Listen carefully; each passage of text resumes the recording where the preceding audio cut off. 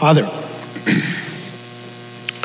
we've been wrestling with a hard topic, challenging, Lord, women in leadership. We want to be people who are biblical and understand what you want of your church and how we can live that out well. But sometimes it's not always as clear as we'd like. So we pray for some clarity this morning, that you would give us understanding of your word, that you would open our hearts and ears to your spirit, and that you would speak. We pray this in Christ's name. Amen. As you know, the elders have put forth a recommendation that we amend our constitution to allow women to serve as elders at Waterstone. So we've been having this conversation. A couple things to remind you of. This is not about the role of senior pastor. Our Constitution limits that position to males. It's not about roles in the home or in the marriage, husband and wife. You can listen to what we've taught on those issues before. 2015, we did a series called Modern Family. Understand that this is a disputable issue and that people are all over the board in what they think about it, and oftentimes are very passionate about what they think about it. Some of that is it's not always clear in Scripture, as clear as we'd like it to be. Some of that is simply this issue affects so many dimensions of our lives and how we live. I do want to recommend, as we get started this morning, a couple reference books, resources. One is Men and Women in the Church by Sarah Sumner. This one on the right, great book. She kind of takes a mediating position between the two. She tells a bit of her story. She's really good at handling Scripture, does that well, but it's an easy read. I'd highly recommend, if you only read one thing, this is what you'd want to read. The other book is not an easy read. It's far more technical, but it is absolutely fantastic. If this is an issue that you really want to understand, slaves, women, and homosexuals, exploring the hermeneutics, just how you interpret Scripture. He looks at how we take Scripture and figure out what is applicable across culture. What's the transcultural, universal application, and gives some great principles. And he uses the issue of slaves. Why has that changed for Christianity? Why has women changed from his perspective? And why not homosexuality or homosexual marriage? And he explains that from the text really well. This book has had a profound impact on me in terms of how I read the Scriptures. Highly recommend it, but it's a little harder to read. So one other note to let you know, as I put these messages together, one of the resources were a couple messages done by Brian Wilkerson. He's the pastor at Grace Chapel back east. Actually went to school with Brian, great guy, good preacher. And some of his structure I stole, and some of his key ideas I stole just because I thought they were good. So I want to give him some credit for his input and messages and insights. We talked about, let's review just a little bit. We talked about last week, there are actually two ends to the spectrum on this issue, and they've been labeled. One is the complementarian side, the other is the egalitarian side. The complementarians teach that men and women are created equal in value, but in calling, the Bible excludes women from certain ministry position and roles within the church. So people who are firmly in this camp, are uncomfortable with women being elders, are comfortable with women preaching, are not comfortable with them leading any ministry that has men involved. They just think that those roles for women in the church need to be limited, and women need to graciously submit to the servant leadership of the man in the church. The other side of the spectrum is egalitarianism. It says men and women are created equal in value and in calling, and thus are free to use their gifts within the church for any role or position for which they are called and qualified. People solidly in this camp have no problems with women preaching, leading ministries, being senior pastors, teaching theology in seminary and Bible schools. And there are people all between those two ends of the spectrum who nuance their position. And I told you last week that my thinking on this position over time has changed. I was a bit in the complementarian position, was fine if we didn't have women elders. I have grown more and more uncomfortable with that position. And I was trying to explain to you some of the reasons behind that shift. And last week I talked about the first reason for that is just the big picture of scriptures. And we talk about that around here all the time: creation, fall, redemption, restoration, that there's this trajectory in scripture of pushing back the curse. In Genesis chapter 1, we find out that men and women are created equally in the image of God, have equal value, and are given the responsibility to be co-regents with God, co-rulers over his creation. That gets distorted in the fall in chapter 3. And one of the places that is distorted is in the relationship between men and women. There we're told now that men will rule over women, and the woman's desire will be for her husband. The word desire actually could be translated dominate. She's trying to dominate, he's trying to rule, and the whole relationship is tainted. The rest is, and there's lots of other consequences as well. The rest of the story of scripture is the story of God pushing back the curse against that consequence and other consequences. And we talked about how God has used women in that process, and talked about how radical Jesus was in his perception and understanding of women, and how much value he put on them. And then we got to Revelation chapter 22. Verses 3 through 5, where we learned that in the new heavens and new earth, that we actually are going back to the garden in a sense, because now there is no longer a curse. No longer will there be any curse. And then at the end, and they, both men and women, will reign forever and ever. We again are co-regents. And that's what we're working towards as the curse is being pushed back, as God's kingdom is manifested through his church on earth. One interesting example of that has to do with the priesthood in the Old Testament. In the Old Testament, to be a priest, you had to be part of a certain tribe, and you had to be male. In the New Testament, that is changed by the gospel. Right? 1 Peter chapter 2, verse 5 tells us that we all, men and women, are being built into a royal priesthood. The gospel changes everything. Now both men and women are priests, and both men and women, according to Hebrews, have access to the Holy of Holies. And in fact, Revelation 20, verse 6 says that there will be priests there in heaven, in the new heavens and earth. We will be priests of God and of Christ, and will reign with him. Curse is always being pushed back by the implications of the gospel. And then last week, I jumped to the big picture of how women are being mistreated in the world. And I know that some of you felt a bit manipulated by that, didn't understand the connection, thought I was being a little unfair in the application. When I'm not sure I was all that clear as to how it fit, I can understand you feeling manipulated. That was not my intention at all. I really debated whether or not to talk about that, the mistreatment of women in our world. And then I read an apology that Michael Kuzik wrote for Men to Women. I want to share with you just a little of my heart as to why I did that. I was not trying to overpower you or manipulate you emotionally, but I did want to address the mistreatment for 3 reasons. One, I wanted to capture some of the emotion that is behind this issue. One of the things that's happened to me as I've wrestled with this, I have talked to a lot of women in our church and on our staff.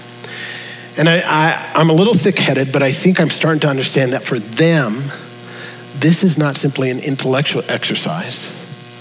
It is for me sometimes. Sometimes it's just an academic thing. I think, oh, this part fits here, and this, oh, you got this solved. But it is not that for them. This touches them deeply. It touches them emotionally. It touches their sense of value. It touches their identity. Some of them are angry. Some of them feel the church makes some of them feel inferior. I remember a heartbreaking conversation I had with a young gal on our staff. And she told me how this issue had made her so angry because she's reading these texts and she doesn't get it. And then she looks at how she's been treated in the church. And she said, for the first time in my life, I'm wondering whether or not God loves me like he loves a man. And I thought, wow, that's not okay. It's just not okay. Second reason I went there is people in our world see how women are mistreated around the globe, and they see it as oppressive. And when the church limits women, whether it's justified by biblical text or not, they link it to this larger reality. And thus, for them, the church is seen as an oppressive institution. And whether we like it or not, or agree with it or not, it's the reality of their perception. And what we must understand in that is that this connection, which we miss, but they may see, becomes a huge stumbling block for the gospel. They want nothing to do with a religion that in their mind oppresses women. And we have to deal with that. The third reason I went there is I felt it was a fair application of the point I was making about the curse being pushed back. I thought it might be good and healthy for us to ask that question of us. Are we pushing back the curse as a church and as individuals when it comes to how we treat women in our community, in our church, in our very own lives? We are to be a community that is living out the values of the kingdom, trying to push the curse back. Are we doing that well? And the apology by Michael Cusick I read simply because I thought it was a way of affirming what women were feeling. And I've heard that throughout the week. Just numerous women have come and talked about how that identified their experience. And quite honestly, as I was preparing for communion, I thought it gave me an opportunity to really wrestle with some things in my life. I fall into the trap of objectifying women, and that's wrong. And I thought I have to wrestle with that as I prepare to go to the table. So my thinking may have been flawed. If I hurt you in the process, I'm sorry. That was not my intent. So back to what has made me shift. Talked about the big picture of Scripture. Two others. One is a different understanding of key text, perhaps a deeper understanding, and then a historical perspective. So let's talk about some of the Bible passages. And this is really important because one of the things I want you to know that is true about Waterstone is we want to be biblical. We hold the scriptures, the Bible as true. We work really hard to interpret them well and apply them to our lives. We believe that we have to obey the scriptures whether we like it or not, whether it grates against us, whether we understand all the implications of it or not. That's our priority. So whatever position we take on this issue, it has to be founded in the scriptures. So we want to go there. And I want to talk about two passages, 1 Timothy chapter 2, 9 through 15, the one that was read, and then also a little later in chapter 3, he talks about qualifications for elders. Now, 1 Timothy chapter 2 is a tough text. It is not easy to understand. And quite honestly, I'm going to give you my best shot, my best understanding of the text, and I will admit up front, I may be wrong. It won't be the first time if I am. It happens a lot, more than I like. But I'll share with you what I think is going on in this text, and it's changed. This text is the text that says a woman is, Paul says, I do not permit a woman to teach or exercise authority. And then he seems to ground that prohibition in the order of creation. And I thought to myself, if Paul takes this back to creation, that Adam was created first and woman was deceived, then we have to make it a universal principle.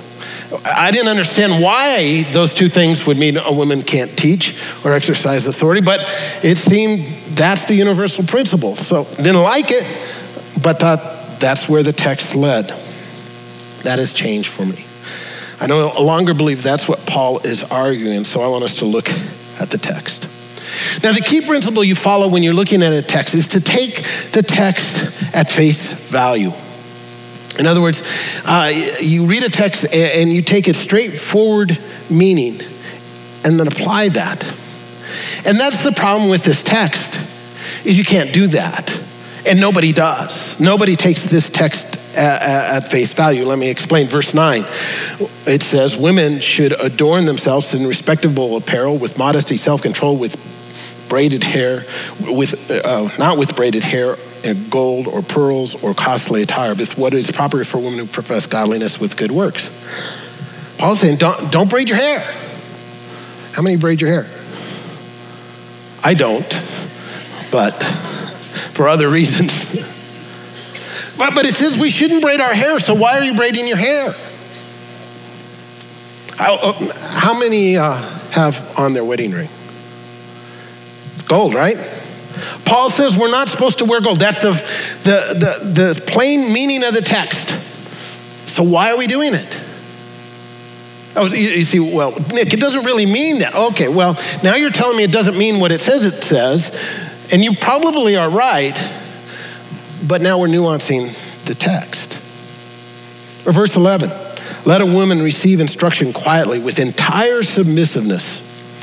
Is that really how we want women in the church to learn?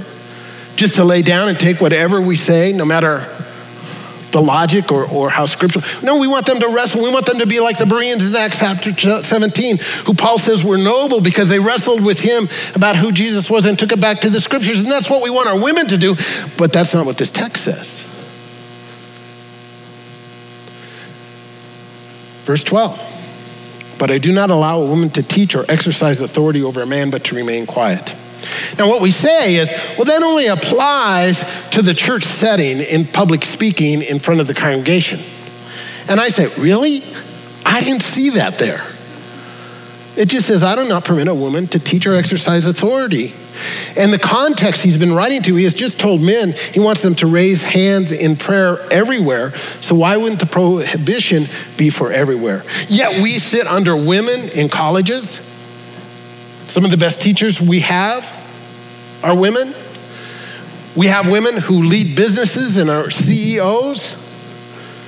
Oh, well, you say that's not the church context. Well, he's just writing generally. If we're going to take it at face value, let's apply it at face value. But nobody does that because that kind of application leads to an absurd position. It probably is not what Paul is saying. And then it says women should be quiet. We don't follow that.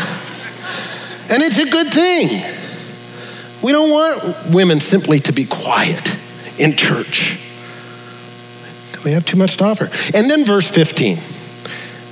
But a woman shall be saved through the bearing of children. How many are banking on that one? None of us. But that's what the plain meaning of the text says. But we know that can be correct because in Ephesians chapter 2, Paul tells us that we're saved by faith, not by works or having kids. So no matter who you are, when you come to this, you have to nuance it. Or you just say Paul was wrong. But I don't think Paul was wrong. You have to understand that when Paul writes a letter to a New Testament church, it is what we call occasional literature. It's written to a particular situation. And Paul knows what's going on in that situation. He's writing to it, but he doesn't always fill us in on the details. It's like listening to one side of a phone conversation. Has that ever happened to you? You're in a room, somebody picks up their cell phone and they're talking and you can't hear the person on the other side and you're trying to fill in the gaps. What's really going on in the conversation? That's exactly what we're left to do here. We have to figure out what's going on in the situation that Paul is writing to and kind of fill in the gaps. And the better we can fill in the gaps, the better we can understand what Paul is trying to say. So we have to figure out what's going on. We have to, in the situation, in the occasion, in the context, in the culture. Then we have to figure out what he's saying to that situation. What did this mean to the original audience? And then we have to figure out what's the universal principle for us today. What is cultural, what's transcultural, and how do we apply that? But the whole key to that is figuring out the other side of the conversation. So what is going on in Ephesus? We know that Paul is writing to Timothy. He's a young pastor. He's serving in the city. We know of Ephesus. We know some about that city. We know that there was a particular religious climate there. Ephesians, in Ephesus. Acts 19 tells us what was going on a bit. There is this religious cult led by a goddess, Artemis. There's some recent scholarship that has really helped us. Gary Hogue has done research on a novel we call Epheseca, or the Ephesians Tale, written by Xenophobe. They used to think it was dated late, about 150. They've reassessed that. They think it was actually written about 50, near the time 1 Timothy was written.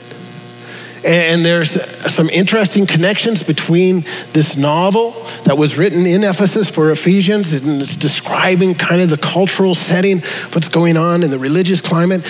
There's some words used in that novel, very rare words that are also used in 1 Timothy. And suddenly that novel is giving us some insight into the culture, the other side of the phone conversation, and that's helping us. We know that the cult of Artemis, or the Romans called her Diana, is a religion that was centered around this woman deity, and women played the prominent role in the cult. Those who served in the cult aspired to rise to positions of authority where they could promote the heresy of the cult, and they vied for those positions of authority. Now that's some of the context. Now, with that bit of understanding what's going on, let's go back to the text and see if we can make a little more sense of it. 9 and 10 says, a woman should adorn themselves in respectable apparel with modesty and self-control, but not with braided hair, gold, or pearls. The word here for braided actually doesn't mean braided. It actually means plaited. And that word is very rare, and it's also used in the Ephesians Tale. And in the Ephesians Tale, we're told about this procession that would go on in Ephesus, where all the women in the city would try to imitate in their dress the dress of Artemis. They would put on really fancy clothes. They would braid up and plait their hair and plait it in gold, because that's how the goddess looked. And then they would join this procession and they would vie for prominence. Now, Paul is writing to women who have come out of this cult. So he says to him, look, what we want people to notice about you is not your plaited hair that's up on top, not your ostentatious dress, not the gold that you've mixed in. What we want them to notice about you is your godliness, and you show that by your good works. Well, that makes a lot of sense. Really doesn't have much to do with braided hair at all. It has to do with being women who are godly and do good works.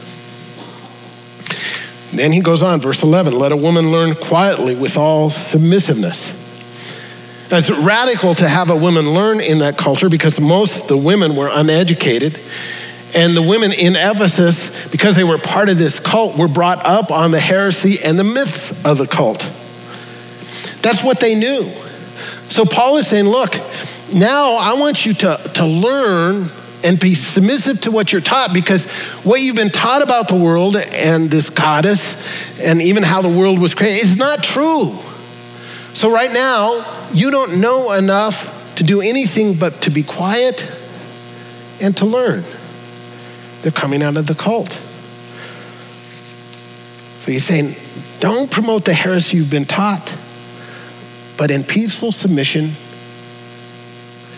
take information in. And then you get to verse 12. Paul writes, I do not permit a woman to teach or to exercise authority over a man. Rather, she is to remain quiet. Now, one of the things I'm pretty convinced of is that this is not a ban on all teaching or the exercise of all authority. Why? Because in other places in Scripture, women do both. They teach and they exercise authority. Paul praises Priscilla when she's teaching Apollos about some of the realities of following Jesus and who he was. Junia is called an apostle in Romans 16:7. Now, she's not one of the 12, but being an apostle in the early church is a position of authority, as is being a deacon. And Phoebe is called a deacon. Women functioning in places of authority. So Paul must not mean that. Or you can go to 1 Corinthians 11, and there we're told that women are praying and prophesying in the church. And the word there, prophecy, means foretelling God's word. It's actually more authoritative than preaching. because they're saying this is God's word and this is how it's revelation. This is God's word. This is how it applies to our world. That's an authoritative act. And Paul is sanctioning that, and probably because back in Acts chapter 2, when the Holy Spirit came, Peter says, the Spirit coming upon men and women and them prophesying is a fulfillment of the prophecy in Joel, picture of the coming kingdom. So they're teaching and they're exercising authority. It's also important to know that the word used here for authority is a strange word. It's the only time that word is used in the New Testament. It's the Greek word authentein. And it's not the normal word for authority. When we're told that Jesus taught with authority, the word there is exousia. This word is different. And it has tinges of a notion of usurping or dominating a certain kind of authority. With that, the Greek grammar in this passage actually links teaching and authority together, so that the two words mutually define each other. It's a construction that Paul uses in 1 Timothy many times.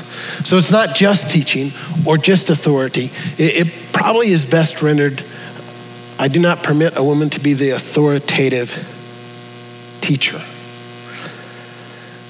I think what he's saying is, look, I do not let a woman be a domineering, authoritative teacher over men. That's the kind of role you played in the cult. And right now, you shouldn't be playing that role because you're uneducated and you've been brought up in this heresy. Now I want you to learn and to understand the Christian faith. I think the universal application we take from that is that we're to let only qualified people be the authoritative teacher in a congregation. And probably nobody should be in a position where they're dominating or usurping authority over others. So, well, Nick, wait a second. He takes this back to creation, though. He says they shouldn't be the authoritative teacher because Adam was created first and Eve was deceived. And here's the problem with that, and it's the problem I've always wrestled with that text. If you say that's the reason, it almost makes no sense. What is it about being created first that gives you the authority to teach? Why? If we think the order of creation dictates who should be in the teaching role, then we should be listening to animals because they were created first. You say, well, Nick, you don't understand the culture. There was this thing called primogeniture, that the firstborn had certain rights. And that's true. You see that in the Old Testament. But that was connected to the culture. The reason they did that, they were an agricultural society that had no safety net. So if you divided up the inheritance between all your kids, soon you depleted all the resources of the family and nobody could survive. So the parents would say, no, we're going to give it to the firstborn, and the firstborn becomes responsible for the family and, oh, by the way, becomes responsible for us. It was a way of accumulating the resources so that the family could continue to survive in a tough situation. And by the way, how many of you have said in your wills that you're going to give all your inheritance to your firstborn? No. You would see that as radically unfair. Why? Because we're not in an agricultural setting where you have to accommodate and accumulate the resources for this family to survive. We spread it out because that works. That really can't be the justification. Or how about this issue of Eve being deceived first? What about her being deceived means women shouldn't teach? What happens when people wrestle with it? They say, well, there must be something about women that makes it wrong for them to. They must be more gullible, or they must be more emotional, or they just aren't as smart as a guy. Is any of that true? Sociologically, they've done studies. None of that's true. None of the stereotypes are true. They're just wrong. Well, then why? Do you really want to say, well, Eve was deceived, Adam was not. He sinned with full understanding of what he was doing. okay? But Eve will be the one punished. That makes no sense. What if what Paul is doing is not justifying his reason for only having men teach at this point, not by the order of creation, but rather by refuting the myths that the cult taught? What if they say, I'm not allowing these women to teach right now because all their lives they have been taught that Artemis, the goddess, was the one created first. And all their lives they have been taught that the one who was deceived and sinned first was the man. And if you go back to the cultural setting, that's exactly what you discover, that Artemis, the goddess, was the one who was in the cult designated as the one created first. And that Ra, because they're combined the creation accounts with, there was a temple of Isis, which is an Egyptian god, and that creation account taught that Isis or Artemis, because they get combined, was created first, and that Ra, the man, was the one deceived. And Paul is simply saying, look, I'm not letting women teach right now, because if they teach right now, they're going to teach what they've been taught, and it's heresy, because they're teaching that women were created first and the man was the one deceived, and actually, no, Adam was created first and the woman was the one deceived. I mean, they're just off in their understanding, so they can't teach right now. And suddenly that makes sense. And then you get to verse 15, it says, yet she will be saved or preserved, protected through childbearing if they continue in faith. The cult taught that Artemis was a vengeful god.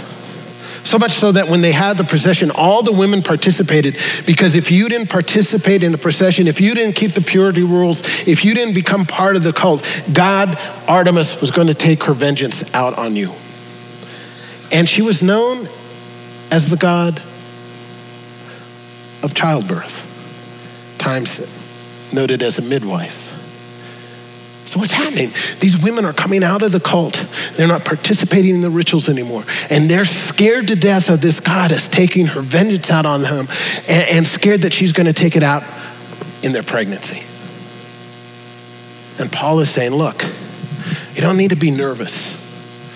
You will be preserved through childbirth, through your pregnancy, if you have faith. And then live that faith out with love and obedience. And suddenly this verse that we don't know what to do with makes all the sense in the world when we understand the other half of the phone conversation, what's going on. Gary Hogue writes this. He's the guy who did the research on the Ephesian tale. People debate the role of women in ministry using 1 Timothy 2:9-15. If anything, my study has revealed the fact that the social realities in view that are linked to the language of the text are not so much about the modern function of women in ministry as they are about demythologizing the life for the Ephesian women who abandoned the cultural and cultic ways to follow Christ. He's writing to these women in this church that have come out of this cult and giving them a new way to operate. When you understand that, the text makes sense. Now, a couple things I want to note here. However we handle this passage or conclusion we come to about it, we need to do so being careful and a bit tentative with our application. Because the passage really isn't clear. And we may think we know what's going on, but we weren't there.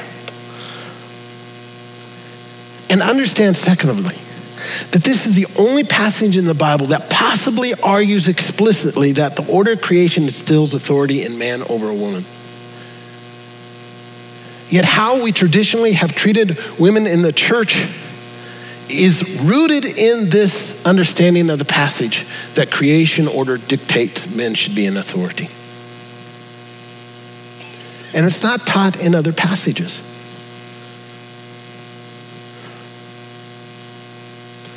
So here's the key question. Is it reasonable to formulate such a restrictive doctrine that keeps half of our congregation from using their gifts fully on a passage that is unclear and difficult and does not seem to fit the trajectory of Scripture? Do we really want to do that?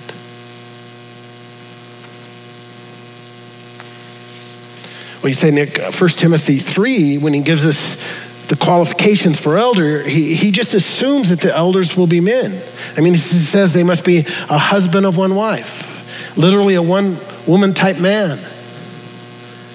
Well, one, Paul's probably adapting to the culture. Women were uneducated. You wouldn't put them in a position of leadership because they've been taught the heresies of the cult. And in a patriarchal society, that wouldn't go over very well. But the fact that they should be male is not a necessary implication. It's a possible implication. And notice the other possible implications. It could be not only that they be the husband of one wife, but then they must be married. And if their children are to be obedient, not must they only be married, but they also must have a family. And yet we've never made those criteria for being an elder. We never said you had to be married. We never said you had to have children. Those are possible implications, but not necessary. Being a male is a possible implication, but not necessary. And then later on, you get qualifications for deacon. And the same criteria is given. They must be the husband of one wife, a one-woman type man, to be a deacon. And then you go over to Romans chapter 16, you find that Phoebe was a deacon. A woman was a deacon. If the implication is they had to be male, then Phoebe wasn't following Paul's instruction. Distinguish between what's possible and necessary. Was it necessary that a woman could not serve as a deacon? And I don't think it's necessary that a woman cannot serve as an elder. So the big picture of Scripture, a different understanding of the key texts, and lastly, what has moved me is a historical perspective on women in ministry. Women in public ministry is a historic distinctive of evangelicalism. From one perspective, you could say that the evangelical movement began in the 1730s with a man named John Wesley, who founded the Methodist denomination. He was a rabid evangelist. Came out of the Anglican church, and he was concerned about decorum. And at the beginning of his ministry, he didn't want women preaching because he didn't think it was proper. But then he looked around him and he saw the kind of impact that women were having in terms of evangelism, in terms of preaching, and he began to change his tune. He looked at a Hannah Harrison and a Sarah Crosby and an Ann Cutler and a Mary Fletcher. And pretty soon he said, no, we need them preaching because God is using them to reach the world. Mary Fletcher is interesting. She was a single woman, preaching and being effective, and then she married her husband, John. John and Mary started a church together, and they were in line to take over the Methodist denomination when Wesley died. John died, and Mary took over the church and ran it as the senior pastor, the church that they had started. Then you have, it wasn't just going on with the Methodists, you had Lady Huntington. Lady Huntington was a strong Calvinist. Not only did she found her own church, but she established her own seminary that taught preachers. And then she formed her own Calvinistic denomination that still exists today. And do you know that George Whitefield was happy to sit under her authority and her teaching because she was having such an impact for the gospel? And then there's William and Catherine Booth. They're the two people who founded the Salvation Army. And from the very beginning, they encouraged women preachers and leaders. Catherine wrote a book called A Woman's Right to Preach. And their daughter, Evangeline, eventually became the head of the denomination of the Salvation Army. And she spoke all over the world. Now, these are Bible-believing evangelicals who are promoting women in leadership. Do you know that Phoebe Palmer was one of the most famous preachers and popular preachers of the 19th century?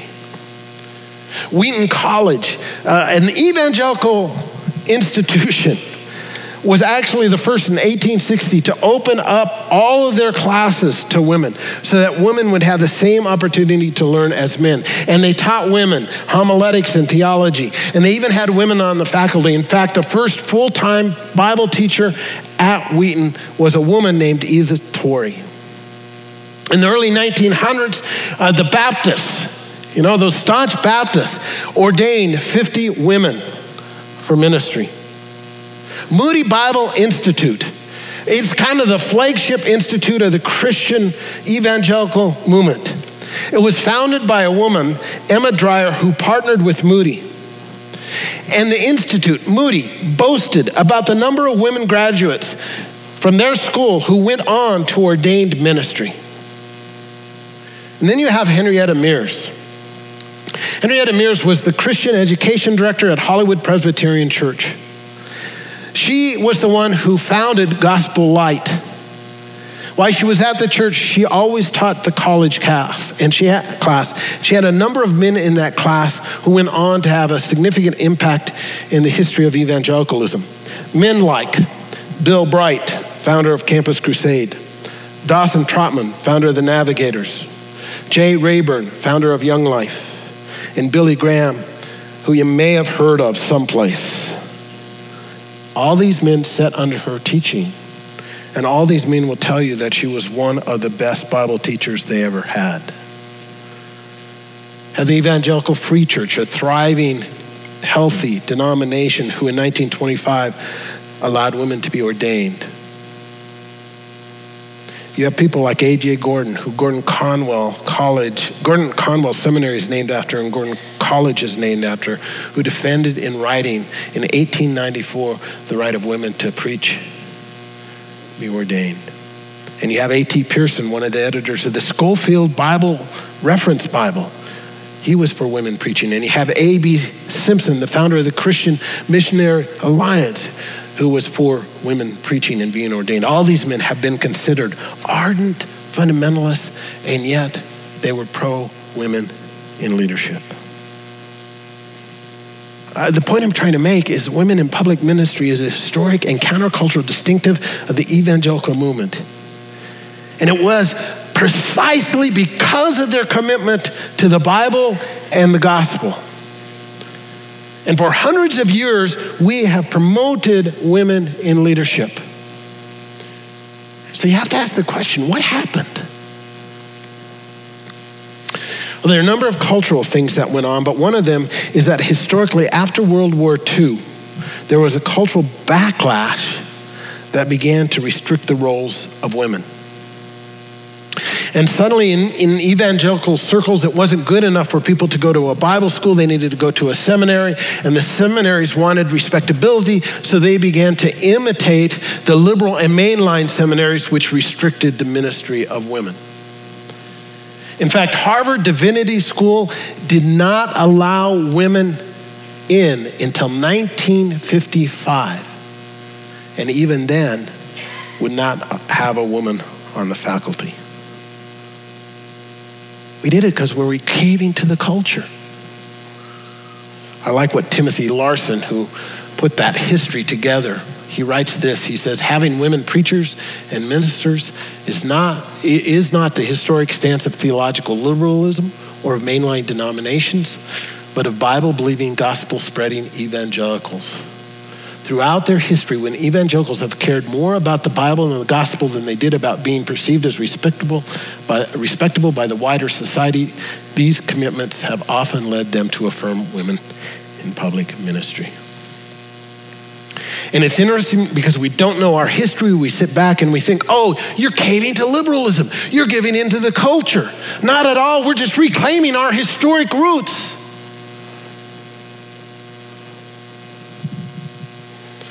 We need to reclaim our heritage. And that includes having women use their gifts to the fullest extent in ministry. So the big picture of scriptures, a different understanding of key texts, and a historical perspective on women in ministry, all those have shifted my understanding of what we have to have women do in our midst. People will differ on this issue.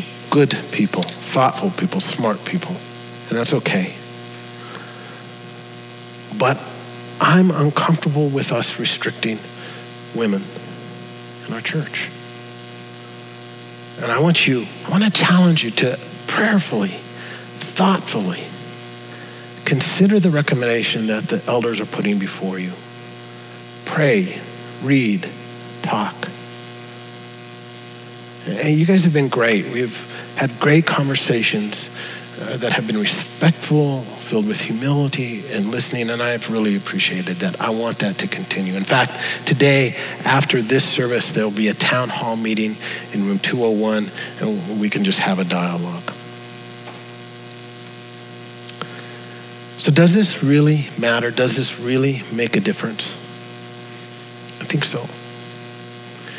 I think it matters because I think the church is missing out. We are falling far short of God's vision for us as a church. I think it matters because we are putting a stumbling block in the way of people hearing and receiving the gospel who are trying to find Christ. I think it matters because we're failing to nurture half of the church to reach their full potential in Christ. I think it matters because the church is supposed to be this community where the curse is pushed back, and thus we are supposed to model a different sort of relationship between men and women. And I think it matters because we will be held accountable.